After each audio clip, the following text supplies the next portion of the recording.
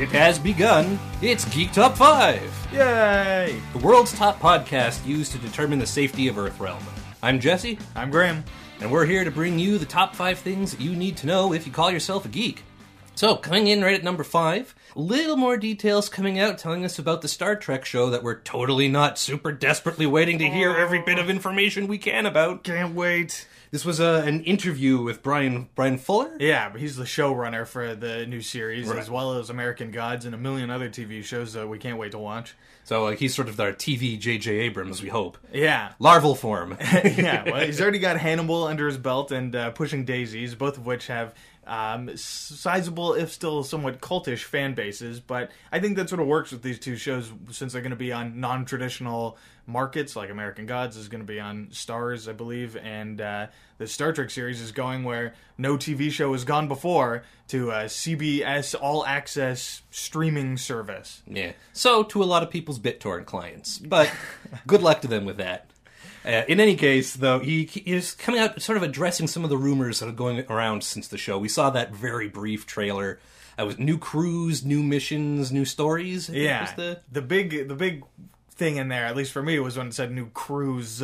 Crews plural. Yeah. So what that had led me and a lot of other people to believe was that this would be an anthology series, sort of like True Detective or American Horror Story, where every season it would be about a new crew. But Brian Fuller has said it is not an anthology series. He didn't clarify about the crews too much, but... Yeah, he said an anthology show is not accurate, which is, like, what a great non-answer. Yeah. Man should be in politics. My guess is that it's going to be... He also said it was 13 episodes, this first season anyway, and it's going to be like a serialized continuing story. Or at least that's the impression I got. A 13 episodes... Sorry, he said a 13-chapter story. Right. Rather than something more episodic, like the traditional next-gen format. Yeah, so maybe, to my mind, that means it won't just focus on one ship, that it's a big enough story that we're going to be following it from multiple ships' perspectives? Maybe. Yeah, I was thinking the same thing, sort of like the short arcs that had, in Battlestar, it had the Galactica and the Pegasus. Right. I mean, that didn't last very long because of the context of the show, but in this case, Federation's got plenty of ships, yeah, and they've, even in the most canon being a word that means things that really happened in a fictional universe. Even in the most canon interpretations, they've come out and said, like, different ships are for different things. Yeah. So maybe we're going to see, like, a team of crews, like, putting a few ships together. That could be cool. Yeah, like, there's a science ship, and then, like, a more war ship, and then a diplomatic ship. So you have different crews who are geared towards different things, as opposed to the traditional Star Trek show, where it's just different crew members who are geared to different things. Mm-hmm. It's sort of more of a Game of Thrones TV approach than a traditional Star Trek approach. You're spreading things out a bit. Yeah. And that does have its ups and downs. Daenerys, for God's sake, get back into the... Anyway. Speaking of the crew, one of the things he said was that they are doing progressive casting through a colorblind and gender-blind prism, which is, always good to hear in this modern age. And although it's sort of the kind of thing you figure should be happening anyway. Yeah, but another thing about it is that I'm guessing there's finally going to be gay characters on Star Trek. It's something that has been toyed with, and they've coyly referred to things on shows before, but they've never really addressed it in Star Trek. Right, and some of the expanded stuff that was circulating was Lieutenant Hawk was supposed to be gay, right? It's a very minor role. He was sort of the new tactical guy in First Contact. Yeah, he has like 4 lines. Yeah, and then he gets assimilated. Spoilers. Yeah, well. Assimilate this. Yes. Poor Hawk. Poor Hawk. But yeah, so if they're going to bring it into the limelight, it's probably about time. Yeah. Star Trek's always been about, everyone made a big deal back in the day that there was a Russian crew member on the original Enterprise back in the, there was a black woman on the bridge of the Enterprise. Yeah, and she kissed a white captain. Yeah. Star Trek's always been at the front of this stuff. Yeah, and I feel like they have fallen behind in this regard. Like, they've had many opportunities to do something like this or address this, and the closest they got was, like, Riker flirting with an androgynous alien in that one episode. And he was weirded out by it. It sort of subverted if that was the purpose, they blew it. Right. So it's about time. Another thing that they've said about it is because it's going to be on the streaming service, that they're not going to be constrained by sort of network restrictions as far as, swearing or violence or nudity and sex. And I mean, that's kind of good to hear, but it's also like, do I want a lot of swearing in my Star Trek? Yeah, do I want a lot of nudity in my Star Trek? That's like that always sort of like when Voyager was doing really awful and they dumped Kess to pick up the Jerry Ryan in the skin tight suit. Yeah, that was sort of the jump in the shark moment for that show, and that was like what, season 2, season 3. Some like 3 or 4, pretty I think. Early. But, and then in Enterprise with Jolene Blalock, who clearly had nothing to do but wear no clothes. Like that's not what I want from my Star Trek. Yeah, I mean, again, this is all total speculation, but it's kind of a head scratcher. It's always been Star Trek has always had a certain element of titillation to it, but at a certain point, that should be there to service the story and not just to be there, just to draw eyes. I mean, certainly in different worlds, it's much more appropriate in like the Rome, Spartacus, Game of Thrones kind of worlds, than it is in the future utopia Star Trek kind of world. Yeah. But we'll see what they do. The last thing that I found interesting that he mentioned in this interview was he said that people were talking about it being set after Undiscovered Country and before Next Generation, which sounds like a cool period to explore. He said, nope, not true, unequivocally. But so what does that mean, though? Yeah, so when is it going to be set? Yeah. I mean, do we even know which universe it's set in? Is it set in like sort of classic Trek or like post First Contact, Star Trek Enterprise? Things are weird in the timeline now, Star Trek, or in J.J. Abrams' Star Trek? We don't know anything. Yeah. Which I guess isn't really news. But I'm just saying it's something that I'm interested in and I find very exciting. They're going to start shooting pretty soon, right here in Toronto, so hopefully we can... We will do our best to break into the set and get shot in the background. We'll let you, our loyal audience, know if we make it on. Or you might see it in the papers. Police reports. Anyway, speaking of television that we watched in the 90s... Oh, yeah.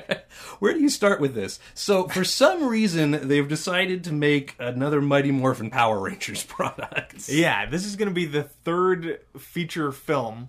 Yeah. But it's going to be the first one that's not directly tied to a TV series that's currently airing. Yeah, of which there have been 19. Including 1 or 2 that are currently airing. Yeah. So this franchise is kind of unstoppable. It's a very basic formula. It's incredibly cheap. Listen, Mighty Morphin Power Rangers, when it was just the Mighty Morphin Power Rangers, this was 93? 93. Essentially, they took a bunch of superhero fighting footage from a Japanese, there's a word for it, but it's a superhero show. They were called the Super Sentai, and they filmed American actors around it, kind of like the original release of Godzilla, if you're a movie buff. Right. So it's cheap, because you have all that cool action footage that you're just buying from Japan already. And then you dump some morals into it, and you have them say, like, look, just because we're fighting, that you have to be responsible with violence, and you pitch it to kids who like monsters and superheroes and robots. Yeah. And I sound sarcastic, but man, did that push all my buttons at once. All I wanted was the Megazord. Yeah, when we were kids, all we did was talk Power Rangers, I think. When I was in grade 3 or 4, all I did every recess was play Power Rangers. And what this movie is doing is it's sort of rebooting that first season of the show. They're bringing back the same character names, at least, and but just recasting them and starting fresh. Yeah, it's a reboot in the classic sense of the word, but just rebooting something that has become so complex. We've known about this for a while. The reason that we're bringing it up now is because they've announced the Power Rangers mentor character, their Yoda, is Zordon. Such a great name. Yeah. He was this big face in a tube who gave them orders, and he's the one who created the Power Rangers. The backstory doesn't matter. In the new movie, he's being played by Bryan Cranston. From Breaking Bad and a bunch of high-profile, really prestige stuff lately, he's going to be a floating head in a jar. Yeah. This is so bizarre. This character fills the mentor role because the Power Rangers are always, in the 90s, they described them as teenagers with attitude. Right. That was the tagline, which sounds really lame if you're an adult or a teenager, but really appeals to kids who want to be teenagers. And essentially all he did was sort of help these teenagers with their incredibly surface level character issues. He was the exposition machine. He would be there to explain all the crazy stuff that was going on. He would explain who the bad guys are and what they need to do. And then deliver a moral. Yeah. Jason feels bad because he's not sure if he can be the leader. Well, Jason, you just have to believe in yourself. Okay, Zordon. I'm a great leader. You just get all that over with in 22 minutes. It really doesn't seem like a role that requires a serious actor. It requires the one who knocks.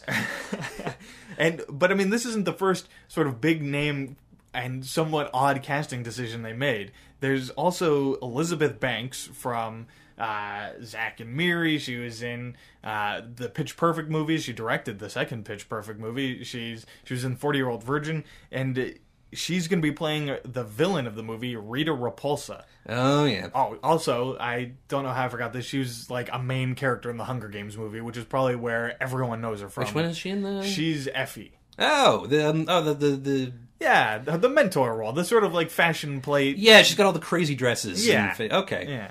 Yeah, so, I mean, part of me just wonders, like, we're old enough now. Do all these actors, are they like us? Do they just have all this nostalgic attachment to the series and they kind of want to be a part of it? Because what other possible reason would you have to be in this? My cynical take on it is that they have saved so much money by casting a bunch of unknowns as the Power Rangers themselves that they could just throw a blank check at Bryan Cranston and Elizabeth Banks to add a certain level of credibility to the movie that it wouldn't otherwise have. But why would you do that? Why would you cast a bunch of unknowns as the Power Rangers? Because you need teenagers. I mean, who are you going to get?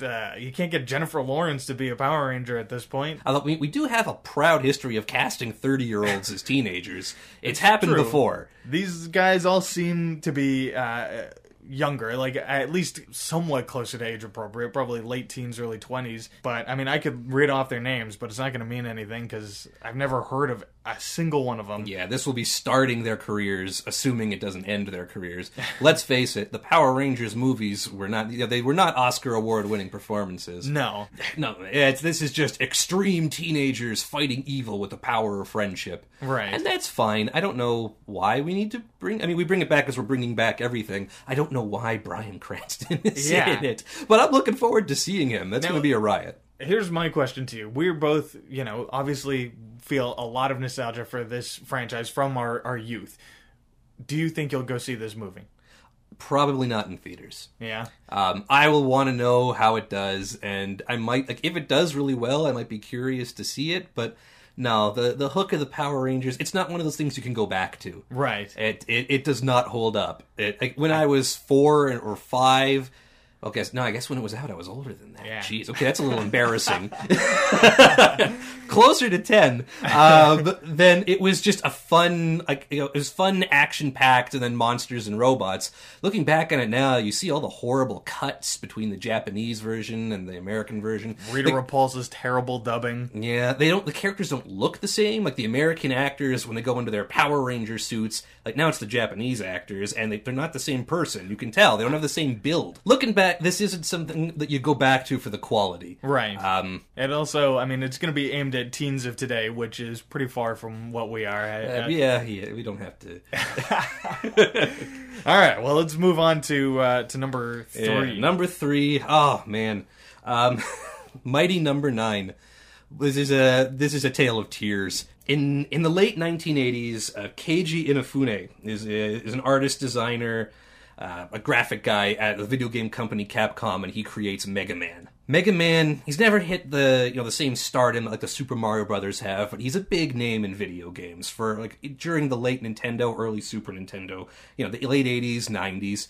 Mega Man was it. It was a big game that was touted for these unique qualities, this non-linear sort of mission structure and a really non-linear way to power yourself up and get new abilities and tools. That was always something that appealed to me. I never really played the games that much, but I loved the idea that you got to pick what level you were going to do in what order. And I think there is a strategy there, right? Yeah, what you do is each level has a boss at the end that you get a new power that you can use against other bosses. So, if you beat the water guy, you could get the water power, and most of the time you'd know to use that against the fire guy. Right. But it wasn't just in terms of, just making your guns shoot water now. They also worked differently. So, Mega Man's basic weapon could only shoot left and right, but other weapons might shoot up or down or on a diagonal or do different... Some of them would seek. It gave you more tools to play through the game. And then later on, levels would get more complicated. You would want those tools to help. A lot of fun. Great game. Got oversaturated. They made something like 5 spin-off series, and then sales just plummeted. We weren't making any new games. Now, how many games do you think were in the core franchise? Tons. Before X. Let's take X. They do overlap. so Okay. it's hard to say. But Mega Man had 6 games for the classic Nintendo. He had 5 games on Game Boy. Then 7 was on Super Nintendo. 8 was on sort of Super Nintendo in Japan and PlayStation over here. And then very recently, they sort of did what they call a retro release, where they made Mega Man 9 and 10 using the old graphics. Oh, okay. And then there's plenty of other spin-off titles. There was they had their equivalent for the Mario Kart game. They had Mega Man Battle and Chase. Right. They had Mega Man Soccer. They had Mega Man Soccer, which actually was a lot of fun. It was soccer, but occasionally you could use your special abilities, so you could blow up the goalie. Anyway, what you need to take away from this, Mega Man was great, and then it got oversaturated, it spiraled out of control, Capcom let the franchise lapse. Those 9 and 10 retro games came out sort of 2008, 2010. It's the only thing they'd done with it for years. And then they didn't do anything with it anymore. He popped up in Smash Brothers, right? He popped up recently in Smash Brothers, Okay. which was a big deal to geeks on the internet because we haven't seen him for so long. Right. What happened is Inafune said, well, the heck with this. He left Capcom, founded his own company, Concept, and said, I'm making this game called Mighty Number 9 that is like Mega Man in every way that is trademark free. And he started a Kickstarter, a crowdfunding campaign. And all the Mega Man fans said, yeah, let's get a good old-fashioned Mega Man game again. Screw Capcom. It's going to be great. Well, the Kickstarter campaign happened in 2013. It was funded almost immediately. A planned release in April 2015. There have been some problems, and it just came out now, and it's awful. So that's what, a year and 2 months after the Yep. original release date? They had one problem after another with this. For starters, the game is terrible. It is. So you've got it, right? I've got it and I've played it, and this is both from Geek Top 5's official review and from just the reviews out there, the Metacritic scores. It's technically challenged. It's terribly written, acted. The first line of the game is, "It is the present year." It's just, and it doesn't get any better from there. The level design is uninspired and unbalanced. You'll go from an incredibly boring corridor to this ridiculous jumping puzzle that you can't complete just because the controls don't suit it. Wow. It's a bad game. And Inafune did this, we're going to show Capcom who's boss. I think Capcom proved its point. So Inafune now is left with his boot in his mouth. And Mega Man fans are unhappy. Proponents of crowdfunding are unhappy. Right. And people are starting to realize a Kickstarter campaign is not a store. Just because you paid for, you hoped would be a good Mega Man game, they weren't in any, they were tried to give it to you, but you Yeah. are not owed a good Mega Man game. I think another part of the problem is that they, in that first Kickstarter video, they had footage from their sort of test level or something, and it looked really good. And the finished product does not look nearly as good as that demo from 3 years ago. Does not look nearly as good. Everything about the game's design, its graphics, even the UI and interface, it's from PlayStation 1. Even the sound effects. Wow. It's like they haven't been paying attention to video games since the last time there was a Mega Man game out. What people were hoping for when they said, get us a new Mega Man game, is a new Mega Man game that fits in with mechanics today. And that's not impossible to do. A lot of people point out Shovel Knight, which came out about the time that this Kickstarter came out. It came out in 2014. Shovel Knight is now out for everything. It's even done in retro style and 8-bit graphics, but it's platforming. It borrows from a lot of Nintendo classics like Castlevania, even the DuckTales game. It's phenomenal. It's made $1 bazillion, and they're still making content for it. There's a new free campaign coming out for Wow. it soon. Mighty Number 9, they couldn't get it together, and the Kickstarter is just a story of mistakes. At one point, when things were looking like they were going really well, he actually kickstarted a second game while this game was still in production. And everyone said, excuse me, Yeah. I've already invested in your first game. Where's that? What's happening? The second Kickstarter, I think it was called Red Ash, failed. Ah. And then they tried to hit all, one of the things they talked about was they tried to release it for so many systems at once. PS4, PS3, Xbox One, Xbox 360, PC, and they haven't been able to do it. Didn't it also come out on the PS Vita? It's supposed to be out for everything, but the handheld versions still aren't out and don't have a release date. They couldn't do it. They're delayed and they're working on it. The Xbox One is full of mistakes. Really? It's just technical glitches. People are getting the wrong content for the game, and things aren't working. It's a disaster. What this is in terms of news is Mega Man is dead. Long live Mega Man. He'll be back. I wish. B, don't trust Kickstarter. Like, a Kickstarter is not a store. You are not obligated to anything. Kickstarter is a charity for someone who's talking about doing something you might like, and that's it. And that's all you get. Just a slightly less cynical take on it, perhaps just do a bit more research. Make sure you know what you're getting into when you do your Kickstarter, and maybe don't put in a ton of money. Maybe use one of the lower tiers. But if you researched this, you'd see it was the original creator of Mega Man, a bunch of professional video game developers, a bunch of media attention and financing. Right. What about that says this might not go? They had all of the pieces they needed. Right. They just couldn't put it together, which happens sometimes. Making video games is hard. And I love Mega Man, and I mean, I tried so hard to play as him in Smash Brothers. He's a lousy Smash Brothers character, and I miss him, and I want him to come back. Though, if you need that fix, don't go to Mighty Number 9. All right, let's take a look at number 2 on the list. Stargate. Stargate. We are just buried in the 90s today. Yeah, seriously. Best decade ever. Yeah. So Stargate came out in 94, came kind of out of nowhere. Mixed reviews, but generally a financial success. Yeah. It was there wasn't a lot of science fiction movies around that time, I guess.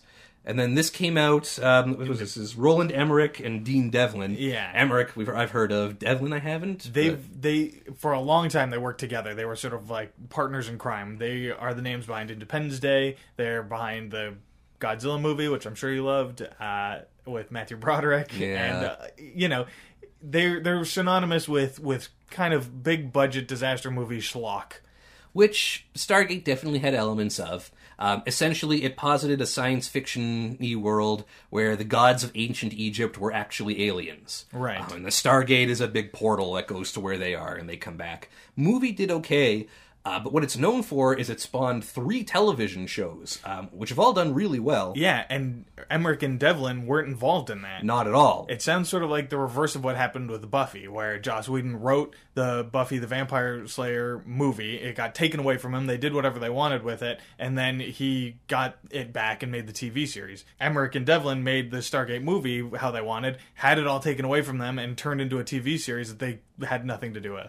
Which sounds bad when you think about taking it away from the original artist, but I really enjoy these shows. It's an SG-1 came out in 97 and ran for 10 seasons. 10 seasons. 10 seasons. For a sort of moderately budgeted sci-fi series, it has an incredible fan base. An incredible cast. It ended up being like a science fiction convention towards the end. Especially on Atlantis, right? Yeah, that's the next one. The Atlantis came out in 2004 and ran for 5 seasons. And then Universe came out in 2009, only ran for a couple of seasons. That was their try on the big dark. Yeah, everything's got to be dark and gritty now. Why are we talking about Stargate? Because Emmerich and Devlin are back, taking the reins back from the TV people, and they're doing it again. Yeah, they're saying we made the first Stargate movie and we always planned to make 2 more, and we couldn't because of what happened with the licensing and stuff. So now we're going to make a new Stargate movie. We're resetting it, and then we're making the trilogy we always wanted. Right. Which, wow, I am so torn. This is only really coming about because they're doing something similar where they've got the Independence Day license and they've just released Independence Day Resurgence, and so they're taking the writers from that and are putting them on this reboot. So I don't know. It seems like they had all these original ideas for a while there. I think they were involved in Ice Age, not Ice Age. The day after tomorrow. That was it. Where it feels like an Ice Age. Jake Gyllenhaal and Dennis Quaid, and it's a big snowstorm. Oh yeah, and they fight huskies. Yeah, and they were involved in 2012 and every disaster movie they had a hand in. And now I guess they're out of disasters, so now they're going back to the old well and rebooting everything. Egypt Aliens. Yeah, which. Again, I'm so torn because, I mean, the movie was fun. It was fun, but I really liked the TV show, and the TV show really was a departure from the movie. It was sort of a light-hearted, episodic adventure thing with overall arcs. Instead of having villain of the week, they pretty much have villain of the season. Okay. And they'd fight a few villains of the week, and the villain of the season would turn out to be behind it all, and they'd go and confront and move on. Also like Buffy. A lot like Buffy, actually. And the characters, a lot of it is very tongue-in-cheek. There's a great, they have the obligatory sci-fi we're stuck in a time loop episode, Right. and the characters go nuts for a while. They have a montage of all the crazy things they do, playing golf through the Stargate and stuff like that. Like, it's a fun show. I've always said to people, in a way I feel like it's the spiritual successor to Star Trek The Next Generation, in that it's an episodic show where I can just tune in wherever I want, see an interesting adventure, something where I'm interested in the characters, and there's sometimes an interesting sci-fi concept. All that canon, I use that word again, is going to be dumped for this new movie. Yeah. So on the one hand, it's like, yay, more Stargate, but it's going to be very different from what I now think of as Stargate. But do you think this is going to alienate the fans of those shows? I don't know that fans of the shows take it seriously enough to be alienated. It's not like if you said, no, there was never a Death Star. Right. But then again, I said the same thing about J.J. Abrams' Trek, and some people are really upset about that. How dare you blow up Vulcan? I hate you, and I hate the things you like. So it's hard to say. I mean, people who are really passionate about stuff can overreact to anything. I, for one, welcome more Stargate, regardless of what it is. I'm sure they'll be smart enough to take some cues from the show, at least. Because it's such a popular part of the culture. But if they're the original creators of the thing, and they feel like it was taken out of their hands and sort of done in a way that they didn't like, I mean, maybe they're resentful of the TV stuff. Maybe they are. I feel like it's almost two different shows. They just happen to, one's a movie, but two different fictional creations that just happen to share a similar concept, and not much else overlap. Well, speaking of side movies, our number one news of the ever, again, because every time there's Star Wars news, it's the most exciting thing ever. We've confirmed that Star Wars Rogue One, yes, I'm still calling it that, Star Wars Rogue One, Darth Vader will be there, and he will be voiced by James Earl Jones. Which is two key ingredients that I always like in my Star Wars. Yeah, this is especially a thing for fans of more Star Wars products like the video games and the books on tape and all that. Darth Vader without James Earl Jones doesn't quite... Yeah. So it's a double whammy. Bringing Darth Vader back for this movie, I mean, it makes perfect sense. It's around the creation of the first Death Star, the formation of the Rebellion. We're going to see Darth Vader, the most iconic Star Wars character, the most famous Star Wars character, maybe one of the most famous villains of all time. Easily. In his prime. There's all these, the people like lists these days. The American Film Institute listed him as the third greatest movie villain in cinema history. Empire Magazine had him on the list of 100 greatest characters. Like, everybody knows Darth Vader. Yeah, he is the face of Star Wars. Yeah, so if you have an opportunity to put Darth Vader in your movie, of course you're going to do it. And everyone knows James Earl Jones is Darth Vader. Mm-hmm. That voice just suits him, and it's so obvious when it's not that voice. To be fair, this is not a surprise. Darth Vader has been showing up in the current Star Wars cartoon run, Star Wars Rebels. James Earl Jones has been doing the voice, and he's been doing a phenomenal job. Yeah, I think one of the things that helps there, I mean, he's an older man than he was when he first did Vader's voice, but there's enough of a digitization to it that it hides any real difference, as opposed to when, like, Billy D. Williams plays Lando on the cartoon. You can tell. Yeah, you can tell he's aged a bit. A bit. But Darth Vader's speaking, he's speaking through the mask. Yeah. And so it sounds fine, and there's just something about hearing that, the breathing sound effect and hearing that voice that just makes you feel like a giddy kid again. Like the Rebels cartoons very obviously dropped him in as a sort of stake upper, and they've done it well. Like, the characters in the cartoon are not Luke Skywalker. They can't handle Darth Vader. When Darth Vader shows up, stuff goes bad. Right. Because he's Darth Vader. And that's what we have to assume is going to happen in Rogue One. These characters, like, they're not going to kill Darth Vader. No. We know that. Which I find is kind of interesting. Like, J.J. Abrams said when they were making Force Awakens, one of the decisions behind making Luke Skywalker have such a minor role in the movie is because he didn't want to take away from the new protagonists. As soon as Luke showed up, all you were interested in was what Luke was doing. In this movie, they're going to bring Darth Vader back, and that's going to be the one everyone goes to see. So I'm curious, like, is he going to overshadow the performance of all these new people? Well, my understanding is it's it's going to be probably a little more than a cameo, and hopefully he is just there and he'll enhance the other stuff that's going on. Maybe it'll be a way to add some credibility to the villain in this. I don't know the character's name, but he's played by Ben Mendelsohn. Right, we've seen that he's wearing the white Imperial Grand Admiral's uniform. You see him frowning in the trailers. And in this era of Star Wars, if A New Hope is any evidence, Vader isn't above taking orders from higher level Imperial characters. Grand Moff Tarkin basically bosses him around on that Death Star. Well, they have an interesting relationship. Certainly, and I think there's a movie in there just in that relationship between those two characters. Don't you wish Tarkin was in Rogue One? Yeah. I don't understand. I mean, we'll see the movie, but having Vader in there, it lends it incredible credibility as a Star Wars movie.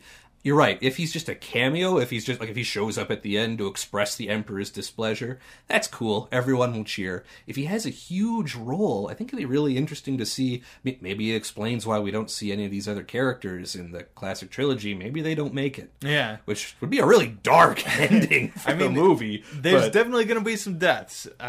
Because it's like a decent heist crew they've got there. And I'm telling you, when you have that many characters, not all of them are going to make it. Especially when one's a blind mystic. I mean, he seems like pretty ripe for the chopping block. Pretty much any mentor figure. And, Forrest Whitaker is looking pretty tortured. Yeah. He might not make it. So who does he play?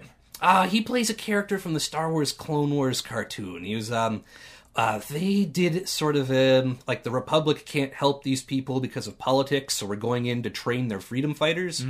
And in the canon, Anakin and Obi-Wan, still Jedi at the time, go and train this rebel group, and he's an upstart, young rebel. He's too forward, and he doesn't think, and he just wants to fight and not plan.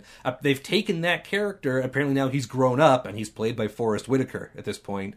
It seems like it's mostly just an interesting, like a nod to the people who watch the cartoon. I can't imagine it'll affect what happens in the movie very much. So you're saying that this guy was trained by Anakin, and now we know that Darth Vader, who is Anakin, is in the movie too. Right, but that's not common knowledge in the Star Wars universe. I suppose, but that seems like a juicy thing. It seems like it, but even Darth Vader tells people that he killed Anakin Skywalker. Yeah. Because that's sort of how he sees it in his head. Right. Maybe there'll be a thing, but it seems like if they make that part of the movie, it would only make sense to the relatively small group of people who watch the cartoon. Okay. I expect we're probably not going to see that drawn out too much. Sure. I think it's sort of a nod and a wink to the people who are following the broader universe. Anyway, Darth Vader, very exciting. Well, thanks for tuning in. We'll be right back with our guest segment. In the meantime, let's all just take a moment to pause to think about how cool Darth Vader is. We'll be right back.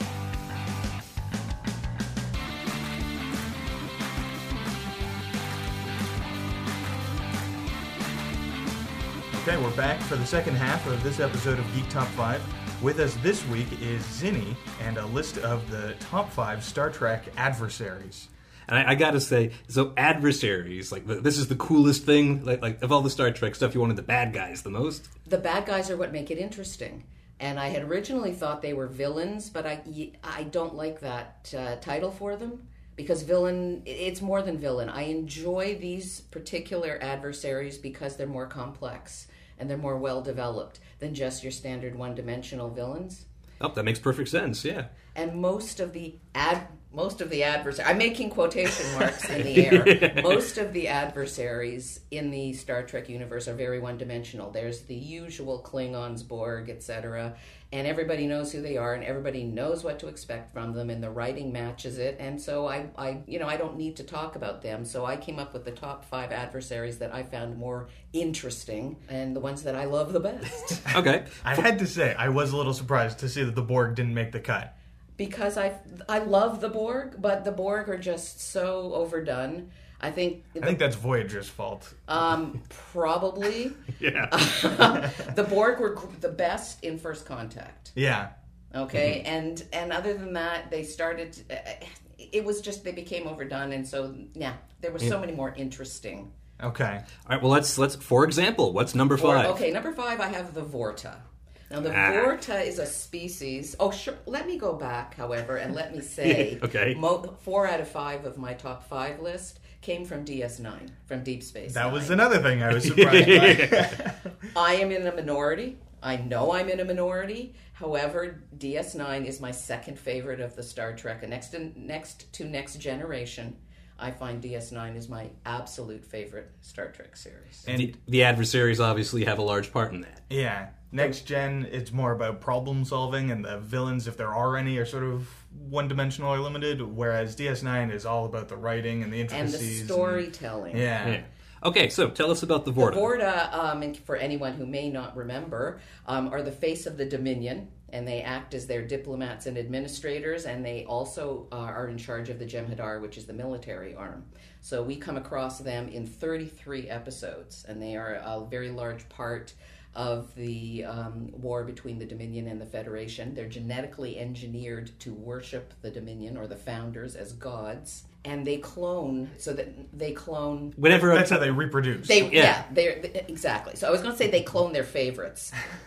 which kind of is the way it works out. The most well-used Vorta was Wei Yun, who was played by Jeffrey Combs. Oh, so good.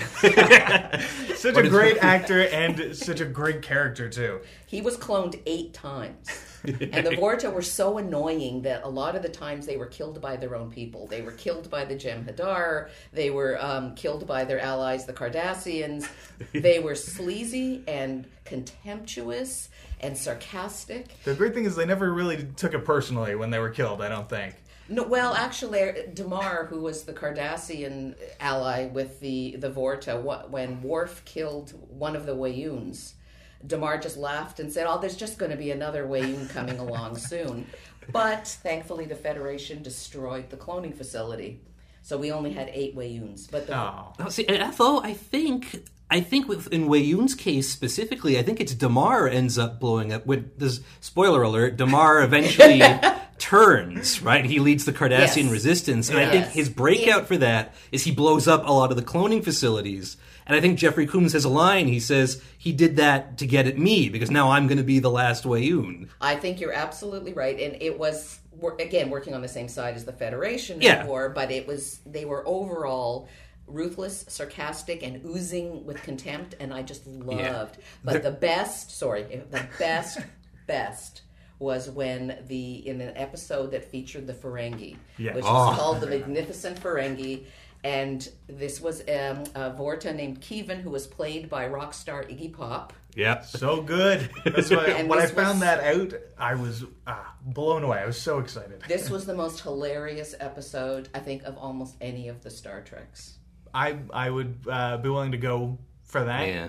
But just in general, like the Vorta, like the politicians that you love to hate, Yeah. they always say the right thing, the right time, in just the right way, and then you turn around and they stab you in the back and they go, Yeah, it's business. just Vorta things. Yeah. And it's exactly who they were based on. I truly believe they were based on the modern day politician. But I think one of the weak parts about them is they're really never as good without Wei Yun. All the other Vorta don't quite live up to Wei Yun, who is the best. He's just so perfect. I at it. feel like the species is modeled after Jeffrey Combs' portrayal of Wei Yun. Absolutely. Well, he wasn't the first. He wasn't the first. Yeah. And it's weird in the beginning, right? Like they meet the female Vorta, and she has mind powers or Yeah. something. And But that was never repeated again. yeah, like that wasn't a species-wide thing. It's like It they was just tried her. it once and then they thought, Yeah. no, that's not going to work. I read that the way they sort of justified that in the writer's room was that she was specifically designed by the founders to have that power for this one specific job. Right. Yeah, if you're going to genetically engineer something to work for you, you might as well do it to your own, certain specifications. And the rest of the time, it's just the sleaziness Yes. that they do it. And there's the episode where Dukat tries to poison someone with poison Kenari, the Cardassian drink, and Cisco puts it down on the table, like to sort of say, "What the hell?" And Wei Yun just drinks it. Yeah. And they're all looking at him like he's insane. He's, we're genetically engineered to be diplomats. We have to be, resistant to poisons. That's Yeah. just.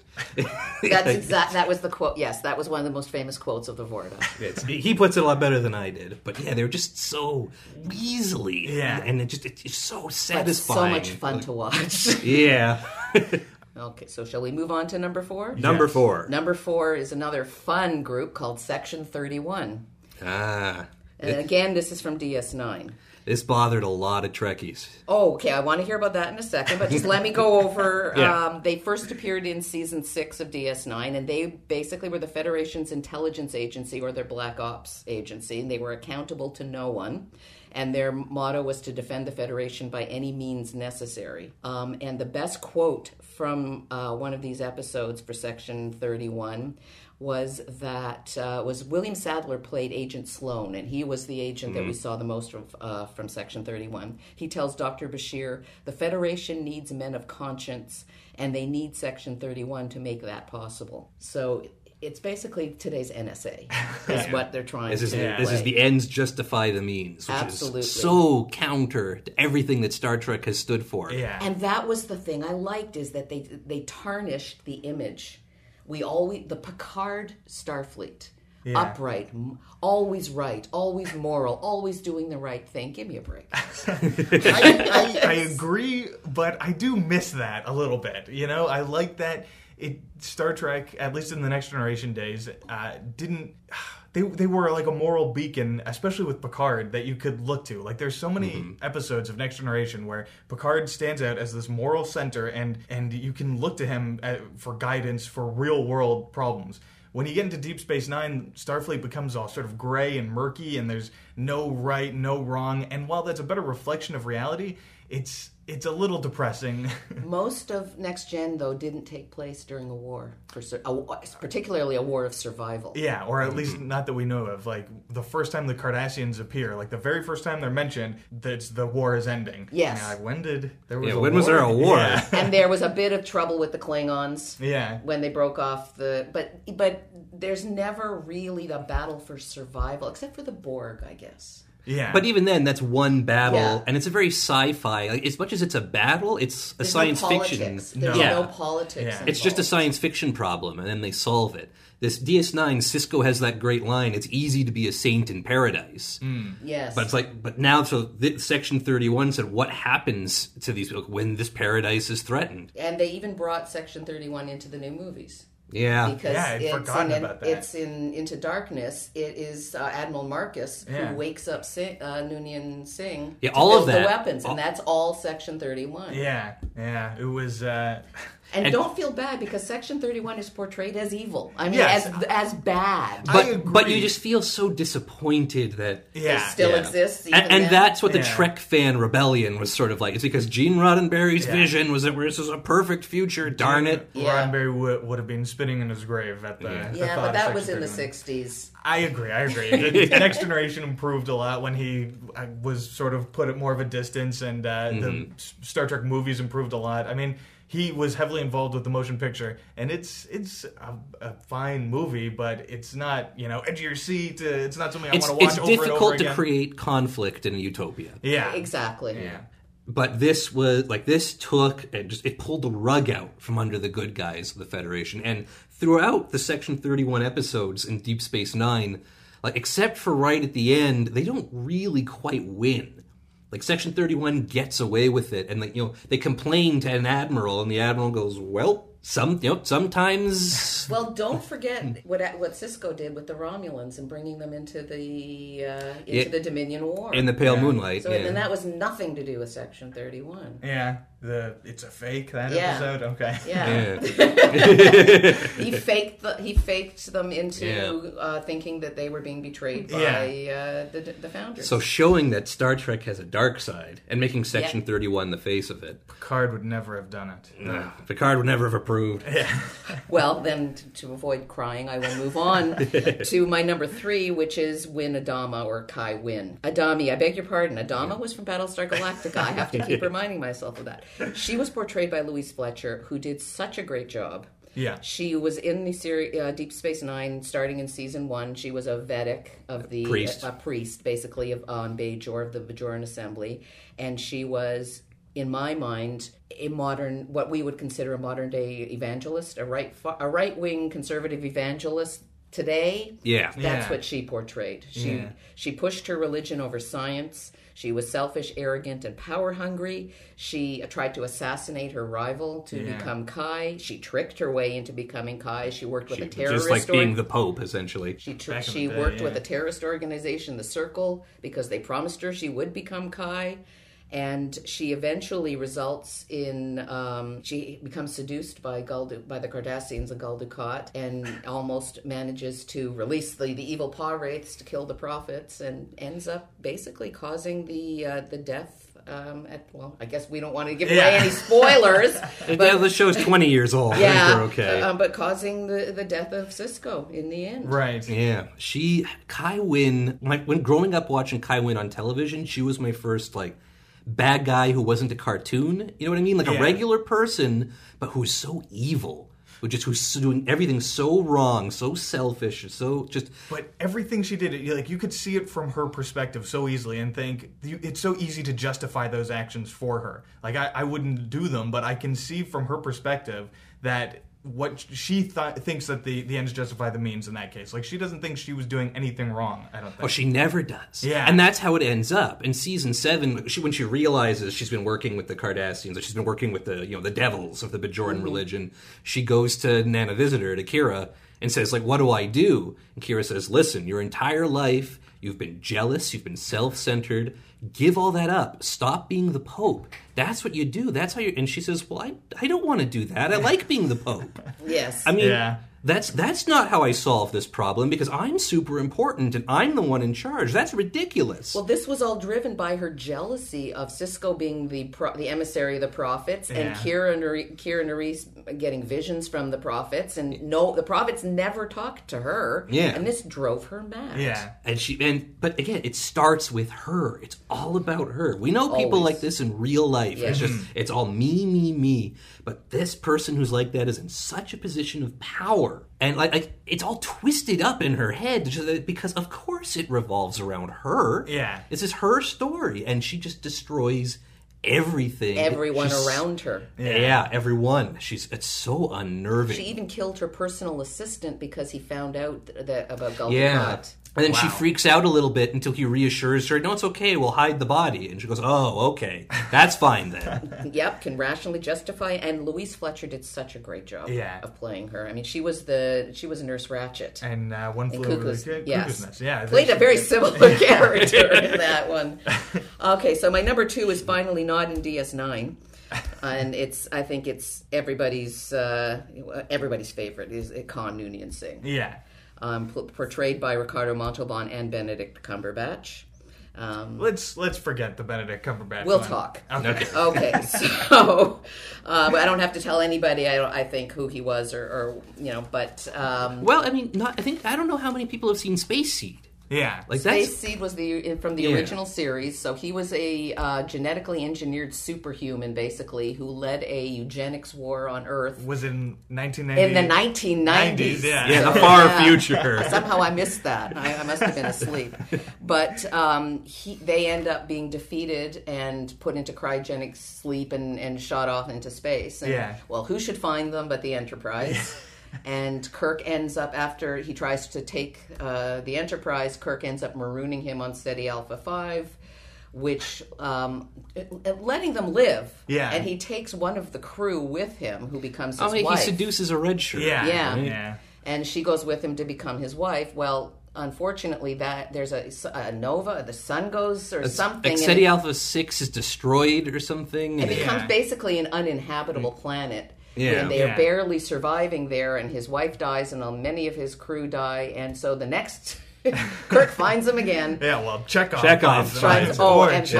Botany Bay? Oh, no! Most cringeworthy scene in any of those movies was putting in the eel into the ear to try and get the truth.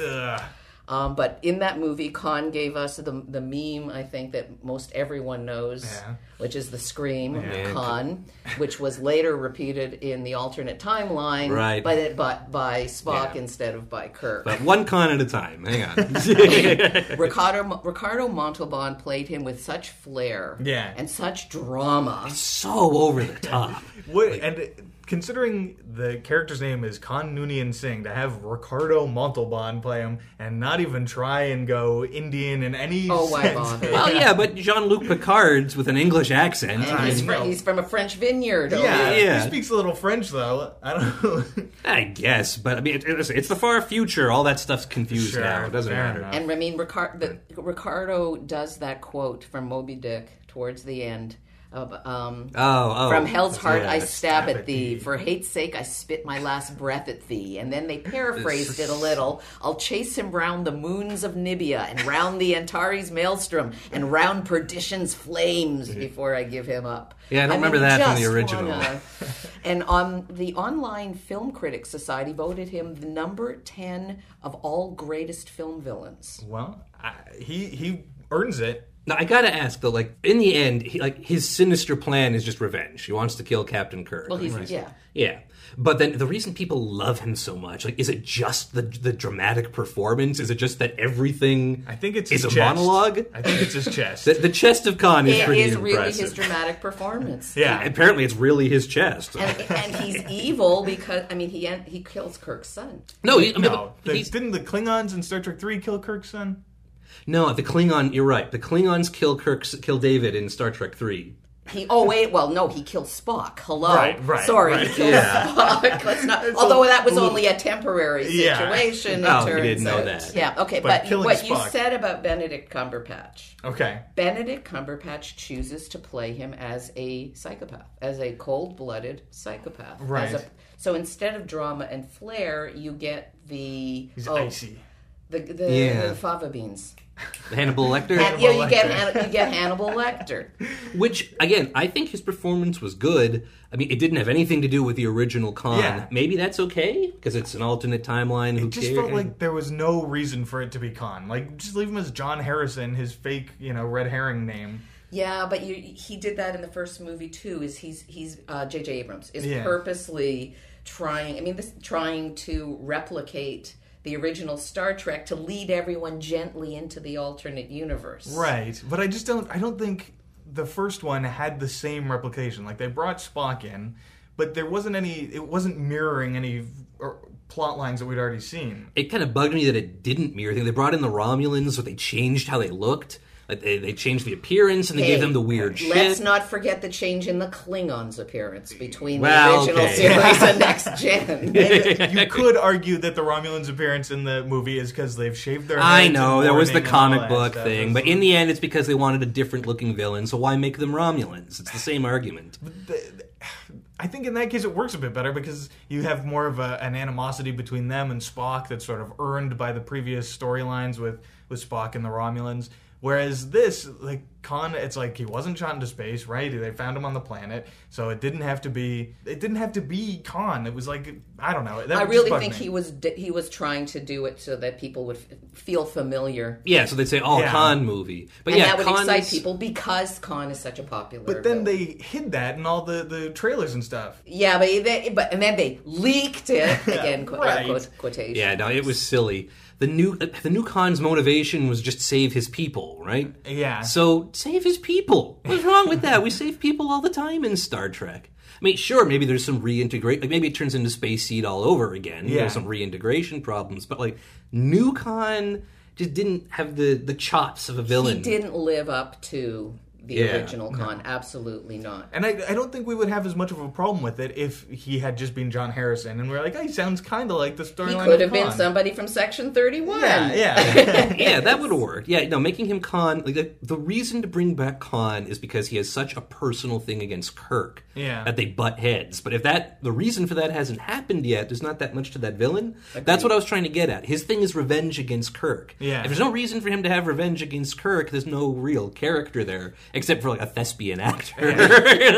However, all that aside, Benedict Cumberbatch did a great job, I thought, of playing an evil person who, Yeah, no, if he wasn't Khan, nobody Yeah. would have Yeah. complained. He'd just been a cool villain. and he was a good villain. Might Yeah. need a cooler name than John Harrison, but yeah, he was a cool villain. And Space Seed, like you were saying about, Khan's motivation being revenge. In Space Seed, he's an okay villain. Well, it's an okay episode. He's a good villain. He brings a lot of gusto. But the episode itself isn't that memorable. No, it's not. It's like what the incident happens between the episode and the movie. Yeah. Right? We see him in the movie. Now he's boiling for revenge. And that's what the made cool... Space Seed such a great episode, was because it was the origin story for the Wrath of But on its own, it's just a silly, like, these magic people are taking over the ship. Yeah. But now they're not, because they came up with a plan to stop and his them. chest. Yeah. And the incredible chest of Ricardo Montalban. Yes. Ricardo Montalcan.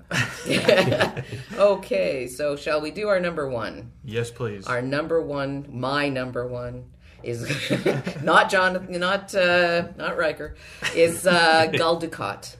Oh. Okay. Gul Dukat, a Cardassian, played by Mark Alamo. Back to DS9. Back to DS9. And sorta Next Generation, kinda... Well, he played a Cardassian in Next Generation, but he wasn't Gul Dukat. He was Gul Macet, Yeah. and but was basically the same character. I mean, if you Yeah. watch it, He had a mustache, though. and that I don't remember, but he had one of the great scenes with Picard, which was when Picard turns his back on them Yeah. in the conference room. Love that episode. Great episode. So good. He's the first Cardassian, and then later on the best Cardassian. Yeah. Well, he appeared from the pilot to the final episode. Yeah. He was the bad guy throughout. And the thing is he was a bad guy, and like you were saying about Kai Wynn, in his mind, he was not a bad guy. Yeah. And he could go from being a genocidal, homicidal maniac to being a kind and caring father. He had so many aspects. Well, he to his didn't go from one personality. to the other. He was both. Yeah. He adored his daughter. Till the end. But he set out to find her in order to kill her. Yeah, but then he can't. Yes. And he learns to love her. But while he's in love, he's still this monster. But he's always on the wrong side of everything. He's on the wrong side of the Cardassian government always. When he was in the legate in charge of Bajor when it was occupied, and they had all the slave labor camps, he tried to improve conditions in the slave labor camps by like giving them extra rations and stuff. And imagine the slaves didn't appreciate it, and it drove him mad because he really thought he was being a good person. He was going to make those slaves' lives easier. How dare they not appreciate him? The man deserved... Yeah, he was constantly just didn't understand. He didn't get it, and he committed countless atrocities.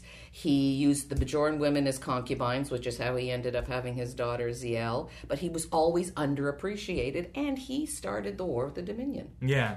He negotiated a deal with the Dominion and took DS9 and basically started the entire war.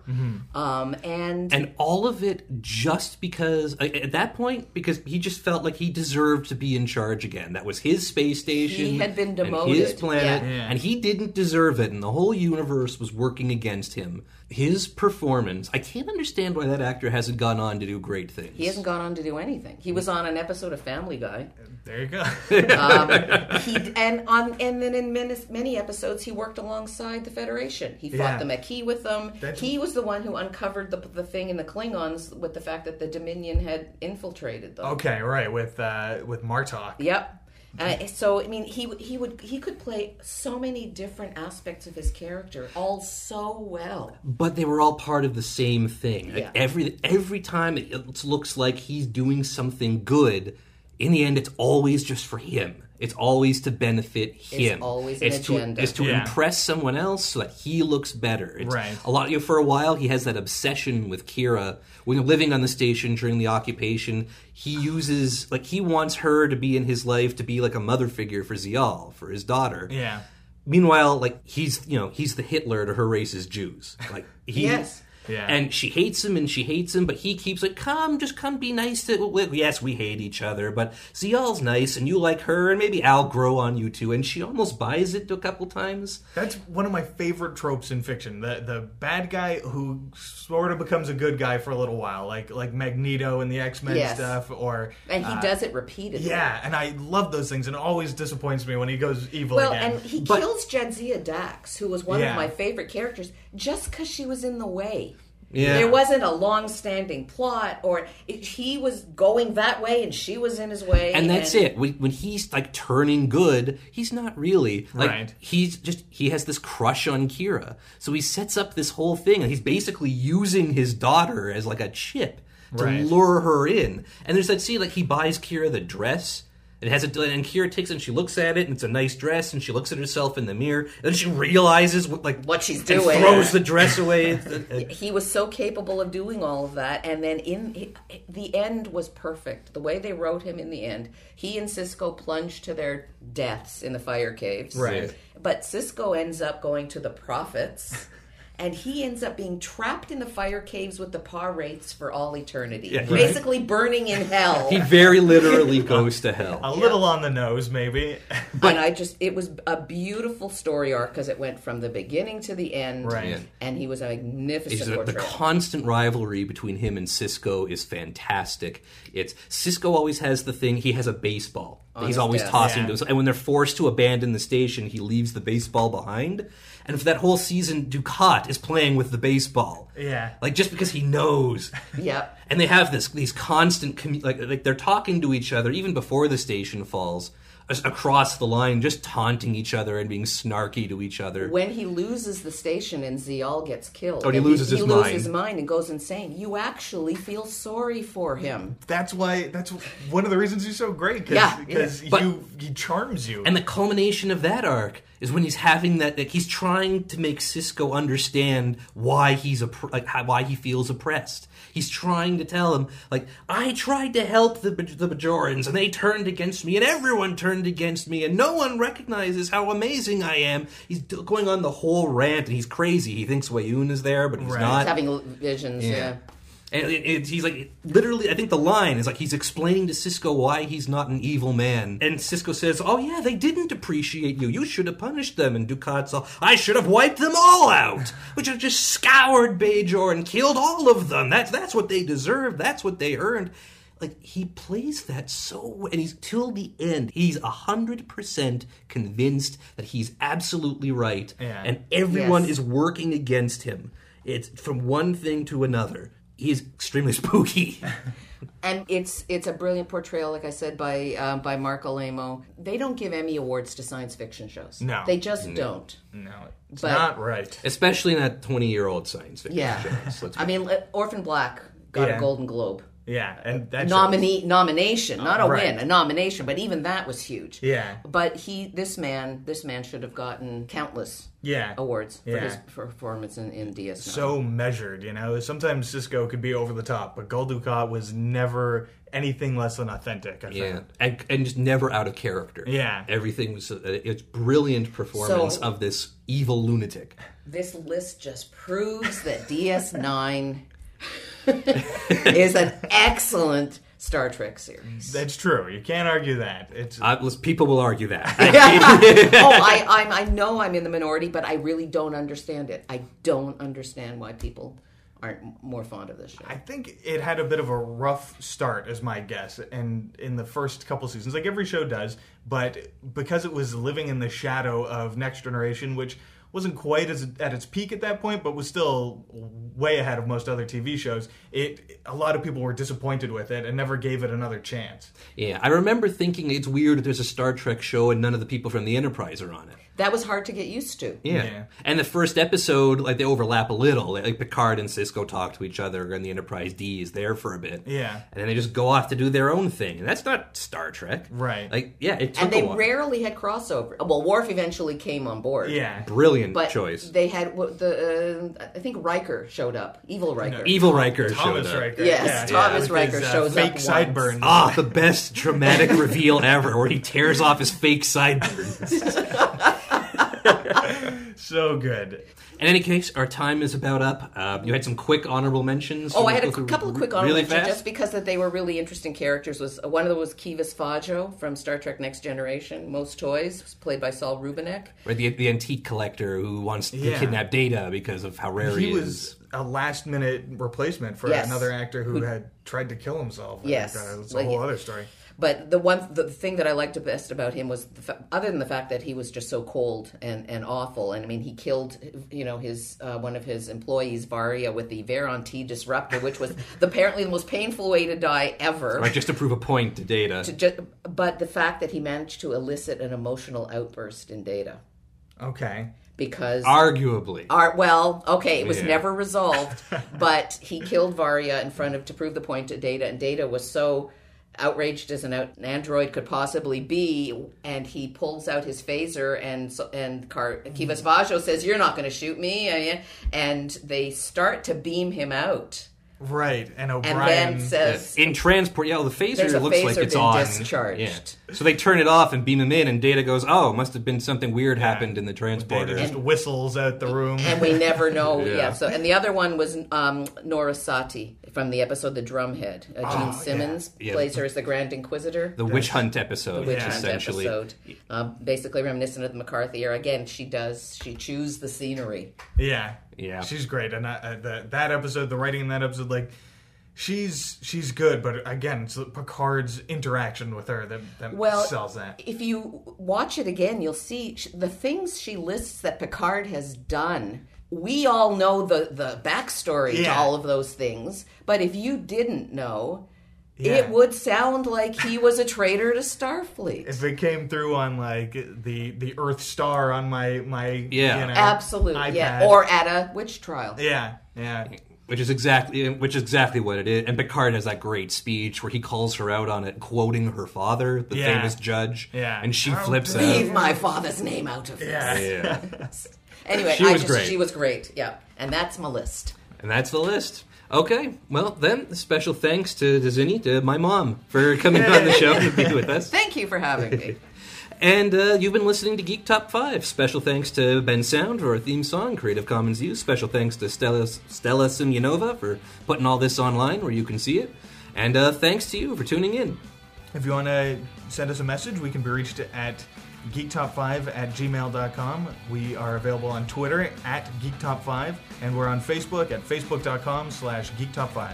Just a quick note that if you do want to send us anything saying that DS9 wasn't the best Star Trek, your comment may be deleted, because you're wrong. And I appreciate it. Thanks, folks. We'll talk to you again in just a couple weeks.